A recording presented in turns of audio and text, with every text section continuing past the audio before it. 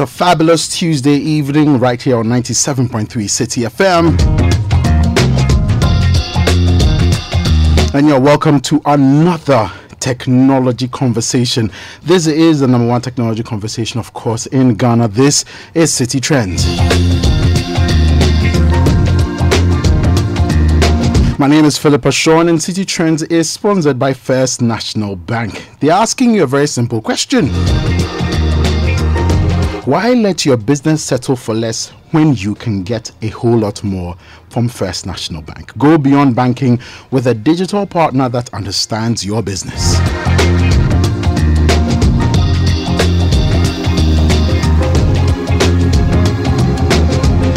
Let your business bank the better way with a business account from First National Bank. With First National Bank business account, well, it's more than just an ordinary account because it's a portal that gives you access to tools designed to propel your business to the next level. This includes features like the award-winning online banking enterprise, the straightforward global payment solution, and of course the trade solutions and merchant services. You can choose an account that suits your particular sector, and no matter what it is, they have you covered. Just visit firstnationalbank.com.gh and get the process started. Alternatively, you can download the app as well to get some more information.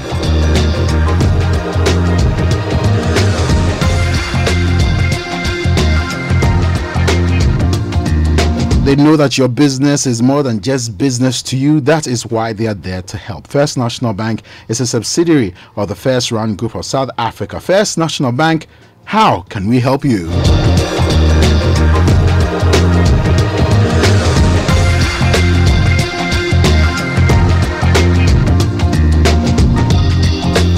On the show today, we are looking at the topic surviving COVID-19, the impact of this pandemic on the Ghanaian technology ecosystem. We'll be looking at how it impacts the players within the ecosystem, social media and how it influences fintech, education, everything. If you have any questions, just send it through on our WhatsApp number 0549 986 996. The number once again is 0549 986 996. Alternatively, you can reach us on Twitter using the hashtag CityTrend.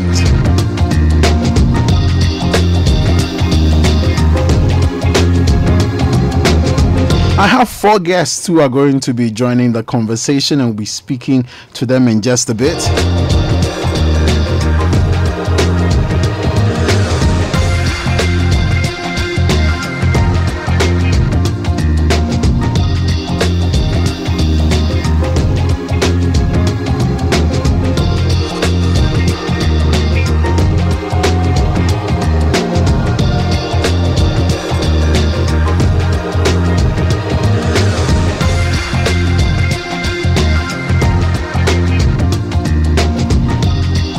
And our very first guest joins us right about now. Jamila Abdullah is the founder of Circumspect.com. Jamila, good evening to you, and thank you so much for joining us on the show. Good evening, Philip, and good evening to your listeners. How has the period been for you so far?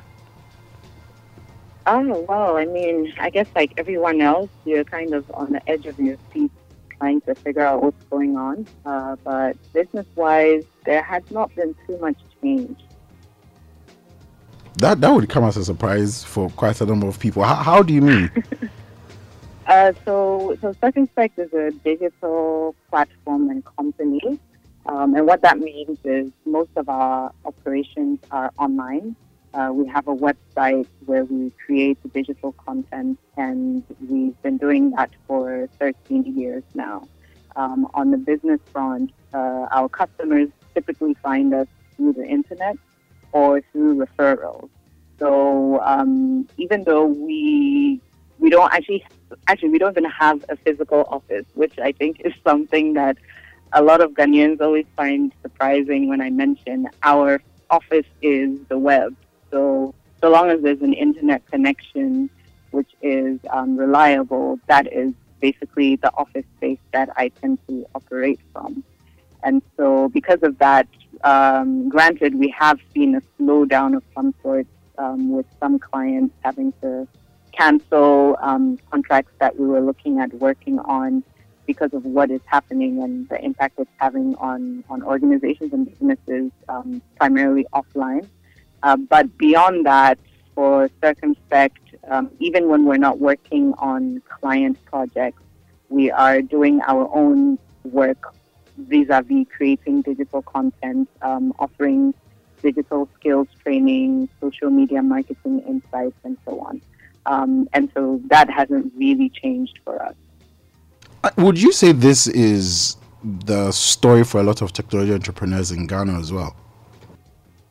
I think it would be the story for many technology and entrepreneurs, but of course, when it comes to technology entrepreneurs, it also depends on what kind of technology you're talking about. So if you have people who are focused in the digital sphere or in the digital space online, then they might not see too much of a change. But if their technologies are primarily offline, then or they just have not yet had a digital strategy to come online, then they might be affected differently. But I think overall, this period is probably a period for technology entrepreneurs to highlight the skill sets, products, and services that they offer. So, for example, I'm assuming that businesses that probably never thought about building a website or a native platform are probably thinking about that, or multinational operations that probably never thought about having a dedicated application for their customers might be exploring that right now. So I think overall, technology entrepreneurs are probably seeing more business come their way in that respect. What would you say has been like the biggest impact possibly of this pandemic on how Ghanaian technology entrepreneurs approach, the running of their businesses, approach how they communicate with their clients, how they offer services and things like that? Or has it even had any impact from where you're sitting? Oh yeah, definitely. I think you're definitely seeing a more active Ghanaian digital space when it comes to business posts specifically. And that cuts across not just technology entrepreneurs, but just entrepreneurs in general. And I mean, even if you want to take it on the policy front, you're seeing the government leverage digital tools more in order to communicate with Ghanaians online. So there's that impact already. I'm actually pleasantly surprised by some of the tech entrepreneurs in Ghana and how they are approaching the COVID-19 situation. So I'll just give a couple of examples. There's the Redbird COVID-19 symptom checker and app, and I found out about them a couple of weeks ago, where they try and get Ghanaians to fill a form to see if the symptoms they're seeing are in line with what the WHO has announced as being the COVID-19 symptoms. Then you have eCampus, which very early on started offering their educational support services to schools, because most schools probably did not plan to go digital anytime soon, but now they have to. And so eCampus already had that solution and started offering that across the board. I think in some cases even offering it for free. And then you have a company like Farmerline, which has a network of farmers all over Ghana. And they worked along with one or two other creative entrepreneurs that I know to translate important COVID-19 prevention information and get it to farmers. They did a pilot, and based off of the information I got from them, they sent out over 30,000 voice messages in different Ghanaian languages, sent out over 3,000 SMSs to over 10,000 farmers in the Ashanti region. And now they're looking at scaling that up across Ghana.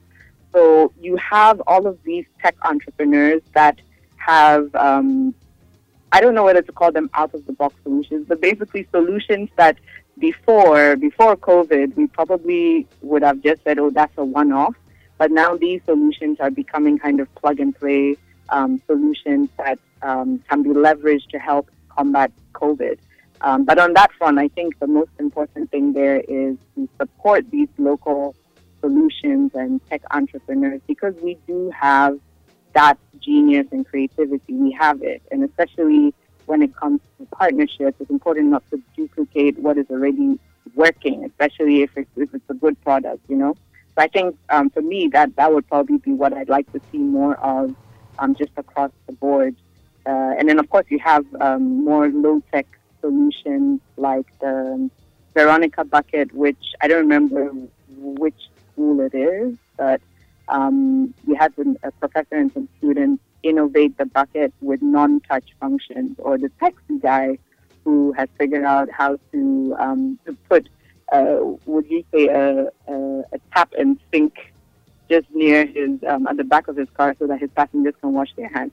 So all of these are tech solutions, ranging from low tech to very high tech, and I think it's been refreshing to see the creativity that I know has already existed in the Ghanaian landscape, and I hope the powers that be can recognize that and support that.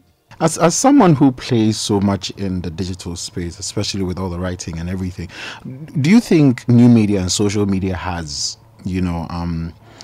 given the entrepreneurs a certain platform to be able to communicate much better with their audiences as well? Has it had any impact at all? I think social media offers tools, right? But at the end of the day, it's a question of what you decide to do with the tools. They're just tools, but what you put into it determines the kind of impact it will have. So I do think that some entrepreneurs have leveraged social media in order to reach their customers and reach their clients. And this is not just tech entrepreneurs, but just across the board, right? So, for example, there is Kaime, which is a local shea butter company. They source directly from the north of Ghana, and they support northern Ghanaian women who produce the shea butter. And through this whole period, they had a physical store, which I think they opened, it's probably less than a year.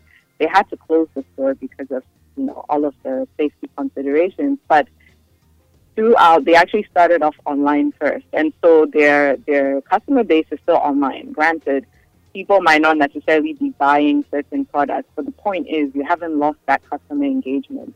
Versus if you were primarily a physical shop, and now because of social distancing measures in place, people cannot actually come to the physical shop, then you have a problem. So I do think that some businesses are already doing that, and they will, depending on how they do it, at the end of the day, it's a question of how you do it. Depending on how they do it, they will either have the opportunity to expand their customer base or potential customer base, or to basically solidify and cement their customer base. Because at this time, this is actually a great time for businesses that are already online to offer support and value to their existing customers, or to figure out how to improve their customer service. There's one other agency, they're called Bawoni Consult, and they focus on improving the customer experience. And for example, right now what they're doing is they're doing a series of webinars for businesses that are trying to figure out how to innovate on the customer service front. Because at the end of the day, if the, in quotes, playing field has been leveled online and people can see all the potential or prospective businesses they can purchase a product from, the question is what is going to differentiate you from everybody else? And a big part of that is the customer service experience. Brilliant. Well, final question before you go. What would be the biggest lessons you've picked up as, first of all, as a business person, as an industry person as well? What would be those biggest lessons that you've picked up through this pandemic period? I mean, it's not over yet, but so far. So I think the number one lesson here is the fact that we exist in a global village.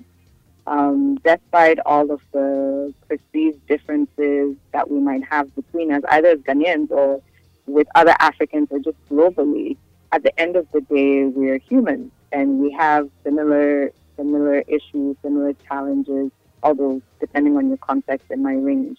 So that's the number one thing. And when it comes to business or going into the digital sphere, that's a lesson for a lot of small businesses, because you might be focusing primarily on Ghana, but it's possible that the core client or the client that you really need is maybe not even in Ghana. And so because you're so focused offline in your small corner shop in O2, you're not reaching all these other customers that you could potentially reach. So that's one. Another thing is the value of digital skills and having a native digital platform. And this is something that Circumspect has been pushing for the past 5 or more years, and which we're really trying to push this year, is the fact that in order for you to be able to thrive with digital, you need to understand the platforms that you're using and to also understand how you can use it in your specific context. There's a lot of content online that talks about using social media, but what I have found is a lot of that is not fine-tuned to the Ghanaian or African context, and that's where Circumspect comes in. So we offer those insights and that guidance to help people who are and businesses going online to make that transition easier. And then the final one I would say is with regards to remote work. So I've been working remotely for at least the past 5 years. And what I'm seeing is a lot of companies that have had to ask their employees to work from home seem to be struggling with figuring out the productivity element. That's something that Circumspect is going to work on. We're working on an online course on that specifically to assist people. But I would say for people who are not yet employed, because the question of what is the economy going to look like after COVID is done, whenever it's done, is a big one. So for people who are not yet online and are looking at other opportunities to earn an income, remote work is one of them. And so Circumspect is organizing an online webinar on May 1st to tackle specifically freelancing and to explore what other opportunities digital might offer. So I think that it's a very sad situation. It's a scary situation, but I really believe that there are still some opportunities in there for everyone. And for me personally, what I'm really trying to do is trying to focus on the silver linings to this dark cloud and trying to see how Circumspect can offer value since we have been in that landscape for over 10 years. Well, Jamila, we thank you for the experiences shared as well. Thank you so much for joining us with your thoughts there. Well, you heard Jamila Abdullahi, who's the founder of Circumspect.com.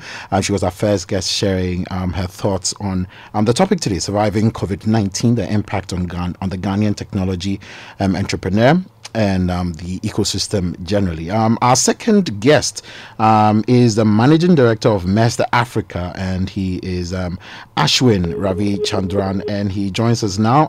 Ashwin, thank you so much for joining us on the show. Oh, unfortunately, we have lost Ashwin on the line there, but we'll be getting back to him. But very interesting thoughts there from Jamila that she shared with us, talking about overall tech entrepreneurs are probably seeing more business come their way, but then as to how prepared they are for that business, a lot of opportunities will be open, but how ready are you to basically pick up on those opportunities and then run with it? Well, Ashwin is joining us now. Ashwin, good evening, and thank you so much for joining us.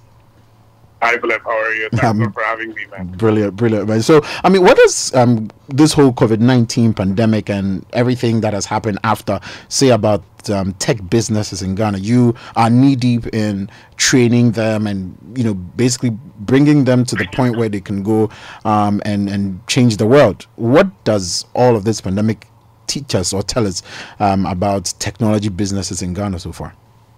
Yeah.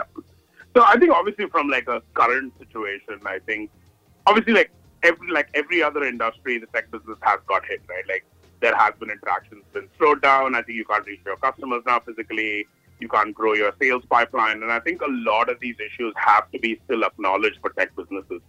A lot of people, I think, assuming tech businesses, they assume that most of their products are online. They forget that there is still a lack of humans behind. Let's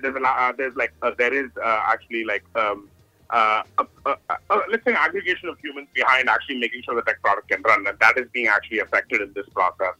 But I think given the current situation we're in, I think one of the key things we have to also observe is the fact that this is a time for tech businesses to emerge as well. I think a few of the businesses I know currently already, such as I think M Pharma, which is launched Muti, I think Pharmaline as well, and I think currently there are other businesses such as Nikao is one of our portfolio companies, and Invoicia as well. So there's a lot of companies actually coming out. I know a few of the companies such as Complete Farmer and all of the, and I think crowdfunding platforms are now raising money for farmers and actually making sure that operations are still running, I think, safely. So in that way, tech businesses, yes, have suffered a setback, but they do have the, I think, opportunity to come out of this incredibly well and making sure that the economy can still flourish under them. Right. So, I mean, with that in mind, how does that feed into for you as an educator, as a trainer, in terms of what kind of material you will be organizing to give the next batch of tech entrepreneurs who come through your school, for example, seeing the lessons that we've picked up and how the businesses have reacted to that? How is that going to influence how you approach educating the next batch of tech entrepreneurs that come through the school? Yeah, and I think this is such an important question. I think you're asking. Like, I think every entrepreneur support organization, not just in this country but across the world, right? I don't think any of us had like global pandemic as any of the risk situations when we were actually designing our business plan, right? But it's possible, right? And it's now just the fact that if there is a situation like this, how can tech businesses still adopt? How can tech businesses still adapt and still grow while I think these situations? So I think that is one of the key things we will be focusing on. And I think we've spoken a lot about this, is like, how do we make sure entrepreneurs are crisis proof? And I'm not sure if it's actually something which is possible physically or even intellectually, but it's something which we want to achieve sooner than later. So yeah. Have we? Do you reckon that we've prepared our tech entrepreneurs appropriately? I mean, I know this is on a scale that we never imagined, but do you feel that we prepared them enough, at least, to figure out what to do under such circumstances? If you ask me honestly and frankly, no. Whether this is an entrepreneur who has just started a business 9 months back, or whether this is an entrepreneur who's been running a business for the last 50 years, I know that even the biggest families right now in Ghana are suffering under this pandemic, and this is something which is unavoidable, but this is something which is real. And I think in this angle, yes, I don't think we've done enough, but I think this is something which everyone needs to learn and adapt through.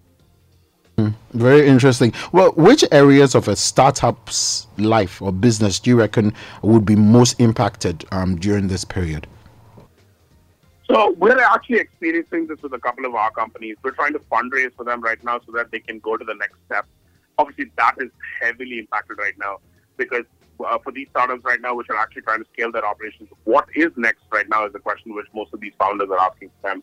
I personally feel at this particular point in time, the earliest stage startups are going to get hit quite heavily. They often don't have the resources. They often don't have also the financial bandwidth to, I think, survive through such a crisis.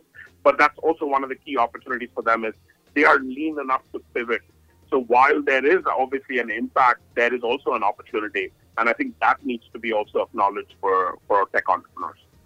Well, what kind of examples have you seen from the global front that you think are good and worthy examples for any tech entrepreneur anywhere to look at as a model that they could probably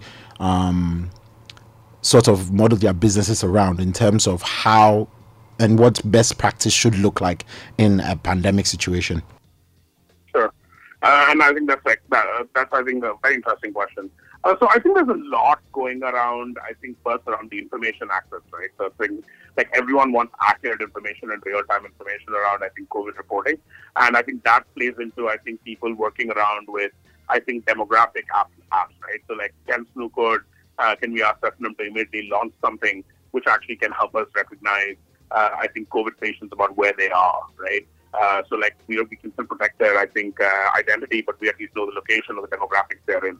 I think also like looking at, I think, multiple different angles around, I think around logistics, I think around debt management for, I think, SMEs as well.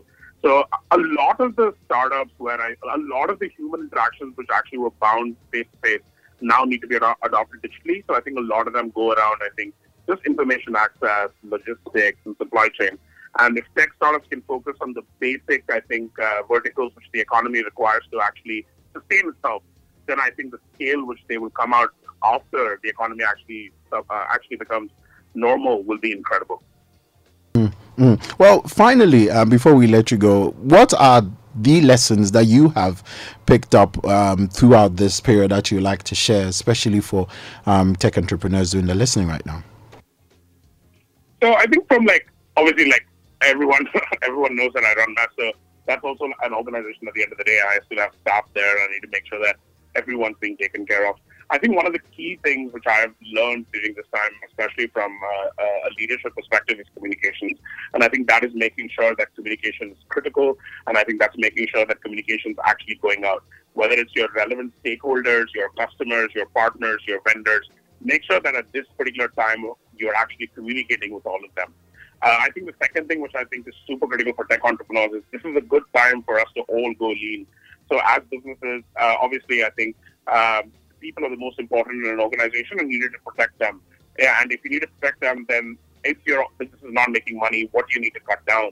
And I think that's where tech entrepreneurs need to actually come in, see if they can actually get their infrastructure subsidized, reach out to their cloud partners, reach out to, I think, all the agencies who are trying to build them right now for their services which they're rendering, especially from an API standpoint of view, and try to see if they can help you, I think, manage your cash flow.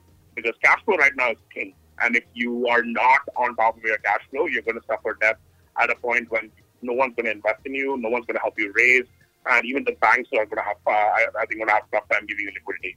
So I think those are the 2 points I would look at: communications and I think lean operational flow.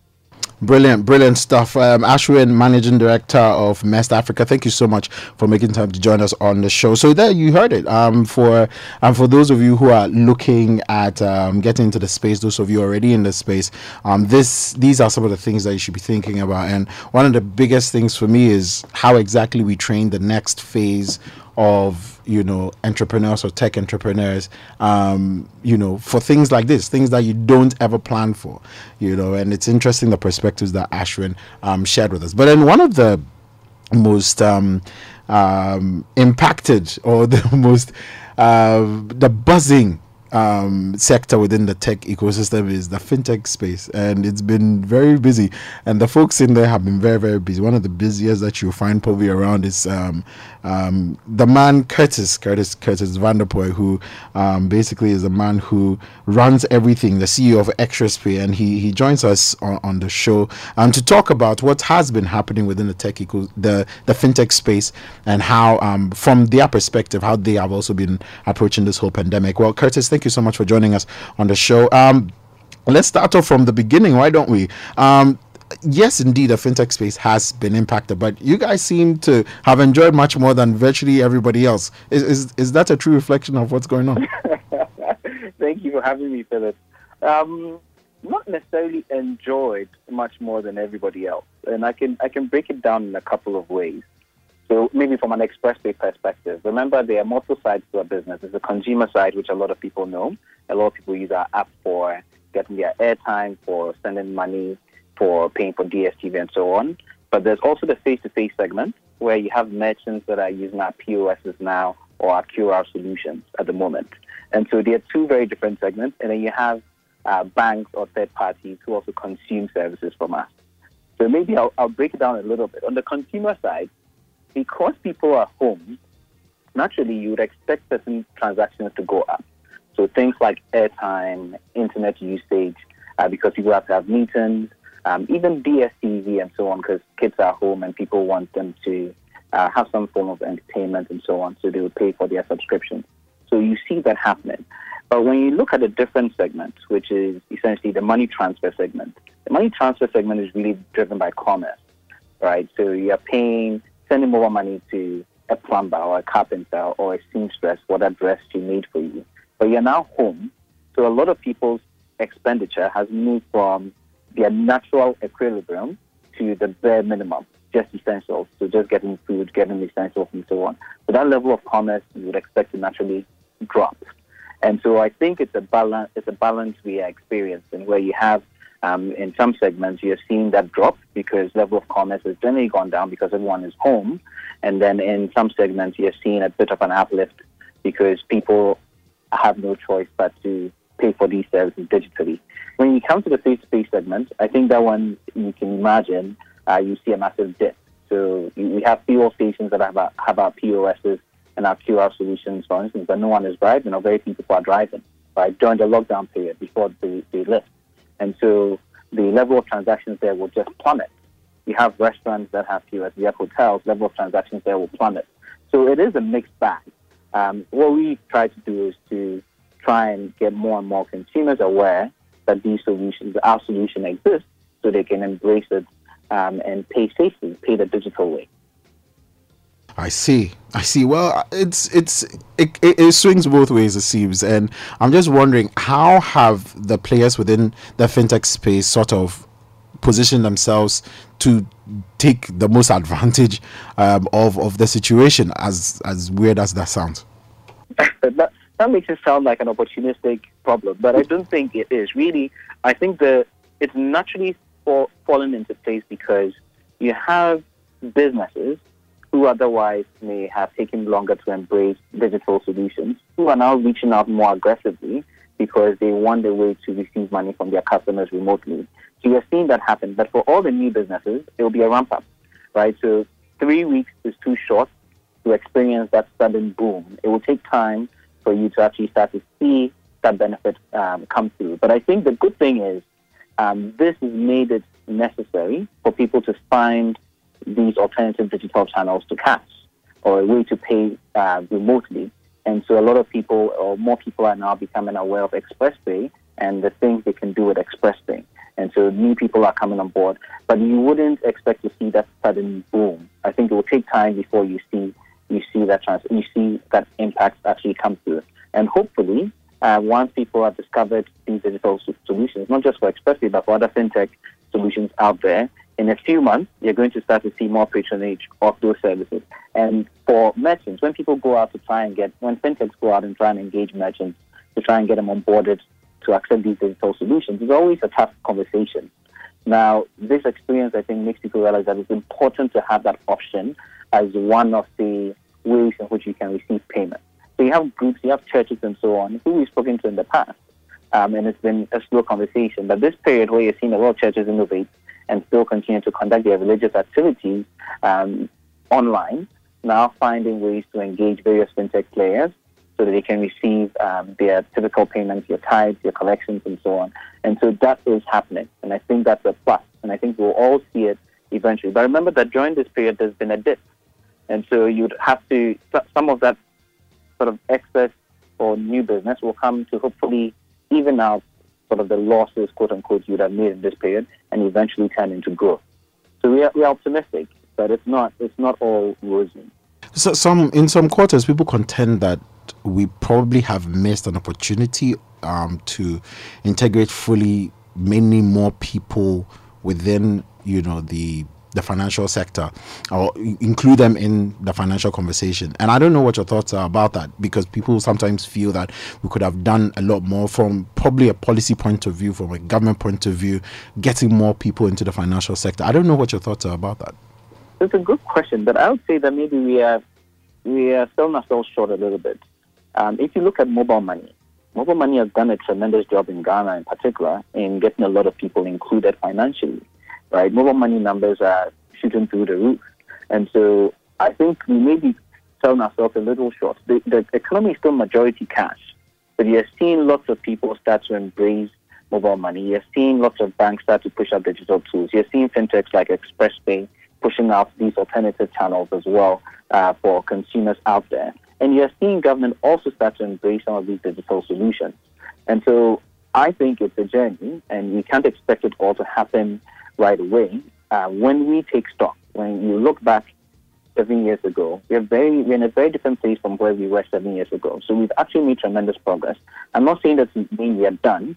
We still have a long way to go, but I think we are taking the right steps, including even what the regulator is trying to do, right, to try and organize the ecosystem, for lack of a better word, right? So I think all of these steps are actually pointing us in the right direction. It's tough. Behavior change is very tough. Right? Look at COVID and what we are dealing with, right? Even that in itself, where it's life and death, it's very tough.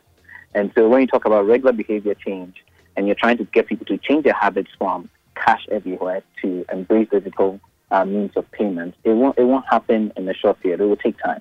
But we've made some massive strides, and I think there's more to come.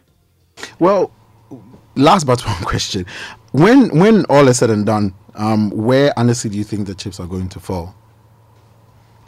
So the good thing is, I think this current pandemic and the situation we found ourselves in has made it easier for businesses and consumers to realize that it makes sense to go digital, right? A lot of people are also saying maybe try and minimize use of cash and so on. We've been pushing a cash-light agenda for a long time. And so I think you're going to find that the hurdle to convert businesses or convince businesses to accept digital solutions from a payments perspective would be lowered. And it will make more sense to a lot of people now. And so hopefully a lot of fintechs, as they go out to try and onboard new merchants, will find that it's easier to get them into the fold. And a lot of consumers as well may start to enjoy, contactless type solutions. For us, our team has been quite busy working on it's a QR solution. You've seen our QR solution, but we've been busy on a way to sort of accelerate the ability for merchants and consumers to get their own QR code, right? So that you have more and more contactless payments. You go there, you scan your QR, and you're done. And so that product is going to come out soon. I expect to see more innovations like that in the market. And people are really, hopefully, going to shift from cash to these digital options. And all in all, it will be good for the country as a whole. Your biggest lesson so far? I think my biggest lesson has been the resilience of people, right? For our staff, we changed very quickly. We've been working from home for more than 5 weeks now. We literally switched everyone to work from home within 2 days, right? And our staff have been amazing, continuously working professionally to make sure ExpressPay still exists, right? And it's doing what it's meant to do, is meeting the needs of consumers. Even where you have higher demand, we are trying to make sure we can do a better job or keep up with it. And so my biggest lesson so far is the resilience of people and making sure you are treating your people right. It comes down to people and making sure you're taking the right steps to make your staff happy and to keep them motivated so that in even tough times like these, people are willing to go that extra mile to make sure we are offering the best service we can to our customers. Well, Curtis, all the very best to you. I guess a few people are still waiting for the ExpressPay Bank, but that's a conversation for another day. Our very final guest for today is he wears a lot of hats. One of them happens to be the CEO of ClearSpace Labs, and he does quite a lot, including being knee deep in the operations of Rancard. Ehi Benite, thank you so much for joining us on the show. It's not every day we get to have you on the phone, so I'm going to squeeze a lot out of you. But my very first question, Ehi, what are some of the lessons you feel tech entrepreneurs can learn from the impact of COVID-19 on their operations, on their businesses, on the way they even approach business itself? Philip, thanks so much for having me on the program, and congratulations on putting together such an excellent panel. It's an interesting question. I think at the heart of it, the big lessons for me would be no grand design. So too often entrepreneurs sort of have this, or tend to have this idea that, well, next to Jesus in the order of knowledge, we know exactly what's going to happen in the future. And so we plan our lives and try to execute a plan which we absolutely believe will happen. So if you drop your budget, you drop your spreadsheet, and you're going to go viral and go global. Instantly. Instantly.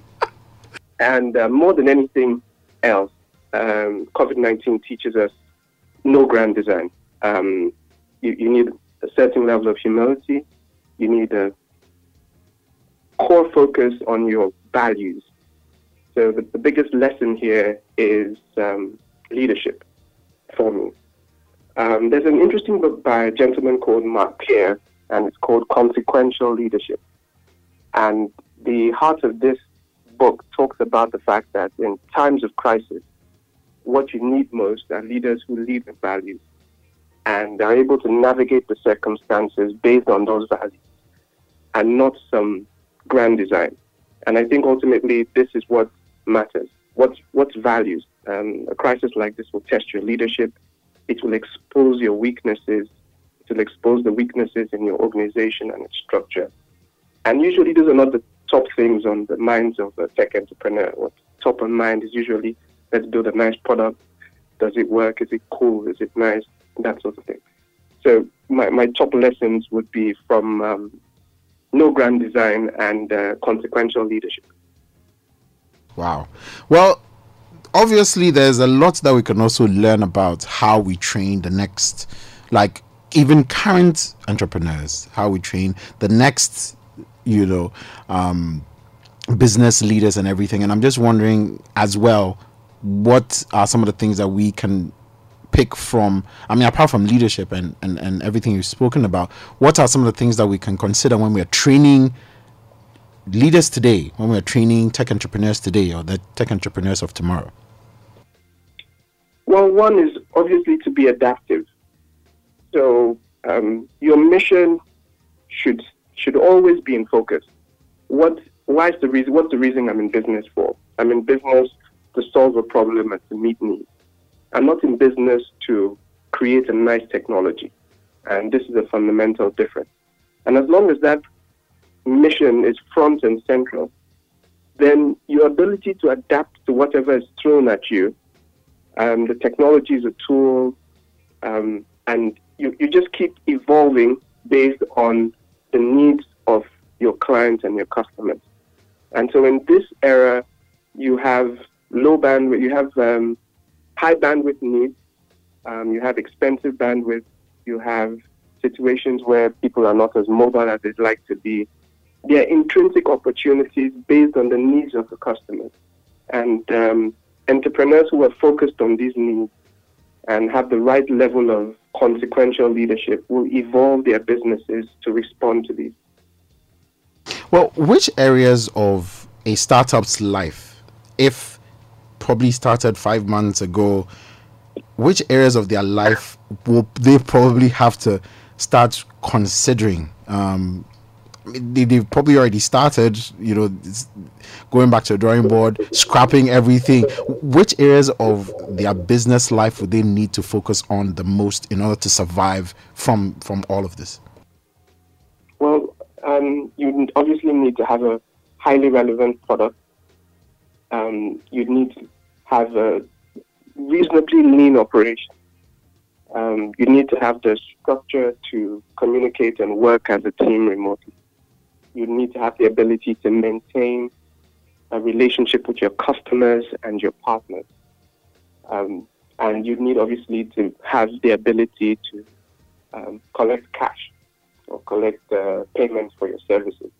So it's quite a range, but it really is a heavy focus on the structure of the organization itself.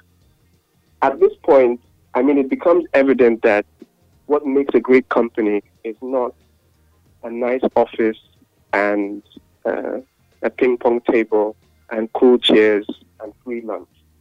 So the idea of the Silicon Valley style excellence being you need money to have a nice location and a nice office, and those things are what creates a great company, has been tested and thrown out the water. What creates a great company is the culture of the company. So entrepreneurs at this stage would have to pay a significant attention to the culture of the company they're creating. What about the question of security? Because I know it's a very important thing or factor in building a tech business.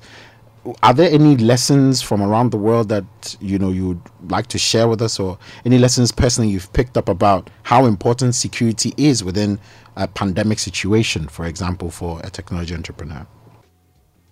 Well, so we obviously have heard the horror stories of Zoom and Zoom bombings and people jumping in on other people's Zoom meetings and the challenges with that. But we've also seen the excellent response from that organization and how they have taken one crisis with security and turned it around. So it is fundamental in the digital era and in an era where there is an aggressive move towards digitization of services, to have security front and central and the management of data, and also the maintenance of a strong privacy policy. So how well managed are consumers' data in that environment? Through this period, I'm sure there are some companies who have conducted themselves exceptionally. I mean, are there any that you feel that we can look at as a model by which we can, structure our businesses and structure the way we go about doing and delivering service? Well, I think that there are quite a few, and like I said, the obvious winners in a situation like this are there. On the international stage, you have. It's interesting how you have Skype, Zoom, Google Hangouts, lots of companies in the video conferencing space, and yet one seems to have taken the lead through an aggressive, close look at the needs of the customers and managing and executing that better than anybody else. So you have Zoom being a winner in one of these circumstances. And there are quite a few as well. So you have some of the online companies like Netflix, for example, realizing that a lot of people are home and want to keep being entertained, have done two things. They have lowered bandwidth conditions to make sure that services are widely available to everyone, and have actually, Netflix would typically shut down your account if you do not pay, but recognizing a real need, they have dropped their charges or their fees and not shut off people's accounts even when their payments are delayed. And these are organizations who are adapting. On a local front, we have worked with companies like Nyaho Clinic in executing a response to a crisis. And so top of mind for everybody is not how can we make a profit, but top of mind for everyone is how can we help. So in circumstances like this, the attention shifts from what can we do to make a difference and make sure everyone is safe. And that goes back to the values of the organization. So locally, we've had, so an example would be a company like Nyaho, who we've worked with in providing world-class healthcare to people. Well, Ehi, before I let you go, finally, very finally, for you personally as well, what are the biggest lessons that you have picked up as a business leader through this period? Well, it's the biggest lessons for me would really have to be about communication and leadership. So the keeping that close, constant communication with your team, being transparent with the challenges of the environment and sourcing out the best ideas to respond to that, and providing clear leadership, even when you don't have answers. So this is something which I think has been stark. There is a real absence of leaders in this environment. Fear, uncertainty, doubt, conspiracy theories. There's a whole bunch of things. And in the middle of this, there needs to be clarity and security and reassurance to a team. And I think for me, these are the biggest lessons. So having clear communication and effective, transparent leadership with your team. Well, Ehi, thank you so much for making time to join us. It's been a pleasure really having all my panelists join me, and I do hope this conversation has benefited you doing the listening right about now in one way or the other. Clearly, there are lots of lessons we can pick up from all these business leaders. Clearly, there are advantages, there are opportunities, and you need to be ready to pick them up. But one of the biggest things I picked up from what he was talking about, no grand design, shall we just keep it simple, keep it moving, keep it running, and basically that's all it's going to be. Well, let's get into today we have two segments for you. We have the app segment and then we have the trending segment, but before anything else, let's hear a quick word from our sponsors, First National Bank. So, you realize that you've misplaced your purse. Does your bank help you with that? Because when you have that I can't believe it. I've lost my card. moment, you can use the First National Bank mobile app to block your card and order a new one. You can also report any fraudulent activity on your account anytime, 24/7. And if you need cash, you can still withdraw at any First National Bank ATM without a card, just by using the banking app. So you'll always have access to your money when you need it. See, it takes a bank that does more to help your family. So who's helping yours? First National Bank. How can we help you?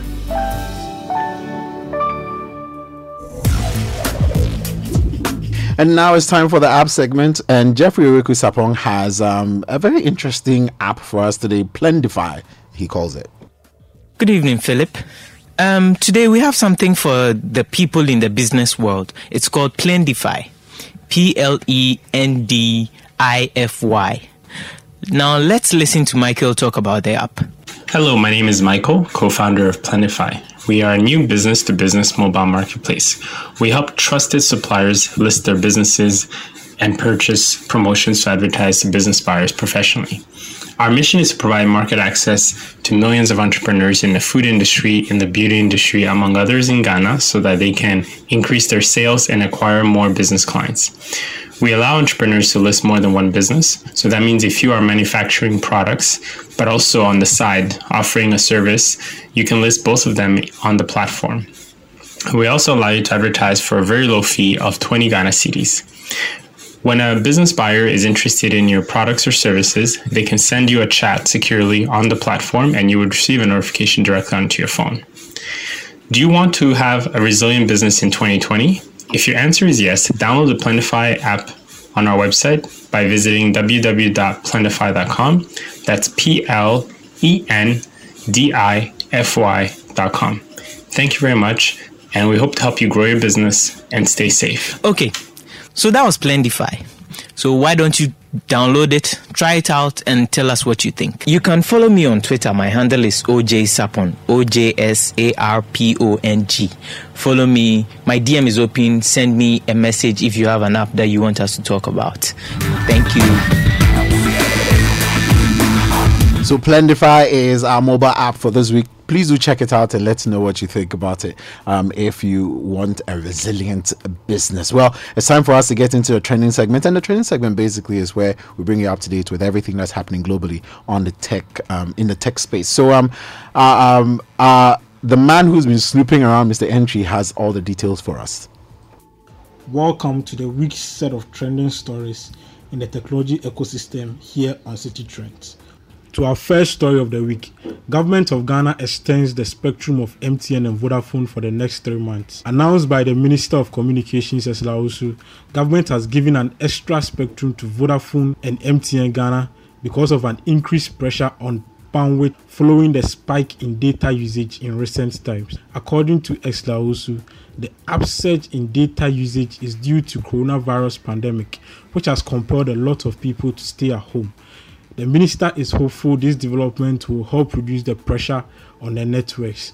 Also, she has urged Ghanaians to conserve data use by limiting downloads of movies and music.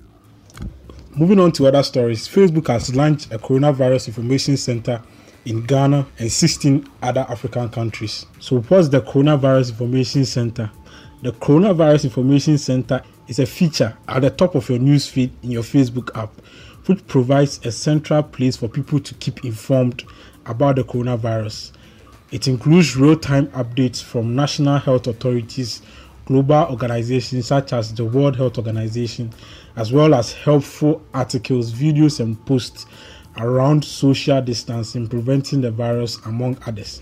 According to Facebook, the launch of the Coronavirus Information Center is part of its efforts to help the global fight against coronavirus. Some of the African countries which has this center launched include Benin, Burkina Faso, Cote d'Ivoire, Kenya, Nigeria, among others. So to our last story of the week, WhatsApp and the World Health Organization has launched stickers to help people going through these tough times of coronavirus pandemic. So today, the Facebook-owned company WhatsApp and the World Health Organization introduced a new set of sticker pack called Together at Home. So Together at Home is a sticker pack which is available on WhatsApp. If you go to your sticker section in your WhatsApp messaging app. So the Together at Home captures moments and emotions that people are likely going through each and every day in this coronavirus pandemic. The stickers, as said earlier, was developed in collaboration with the World Health Organization and is available in 10 languages, including English, Arabic, French, German, Portuguese, Russian, and Spanish. Looking at some of the stickers, you could see some inscriptions like okay, some illustrations like someone washing their hands, some illustrations like someone exercising, some inscriptions like you are my hero, inscriptions like high five, inscriptions like staying at home. According to WhatsApp, this sticker pack is a creative way in which they are reminding people to wash their hands, maintain distance, exercise, and most importantly, celebrate medical heroes as well as personal heroes in each of our lives. So this brings us to the end of the trending segment on City Trends. You can follow me on Twitter at OYNG. And that will be the end of today's show. Awesome show. I love the conversations we've had today. But remember, the show will be available as a podcast for any of you who want to take a second listen or want to put down some notes. We're available as a podcast first thing tomorrow, so please look out for it on all the podcast platforms that you can imagine. We will be there, so make sure you look out for it and download. A big thank you to all my guests, to Jamila, to Ehi, to Curtis, to Ashwin, and of course to the rest of the team as well. It's been a pleasure coming your way. Till next week, stay techy.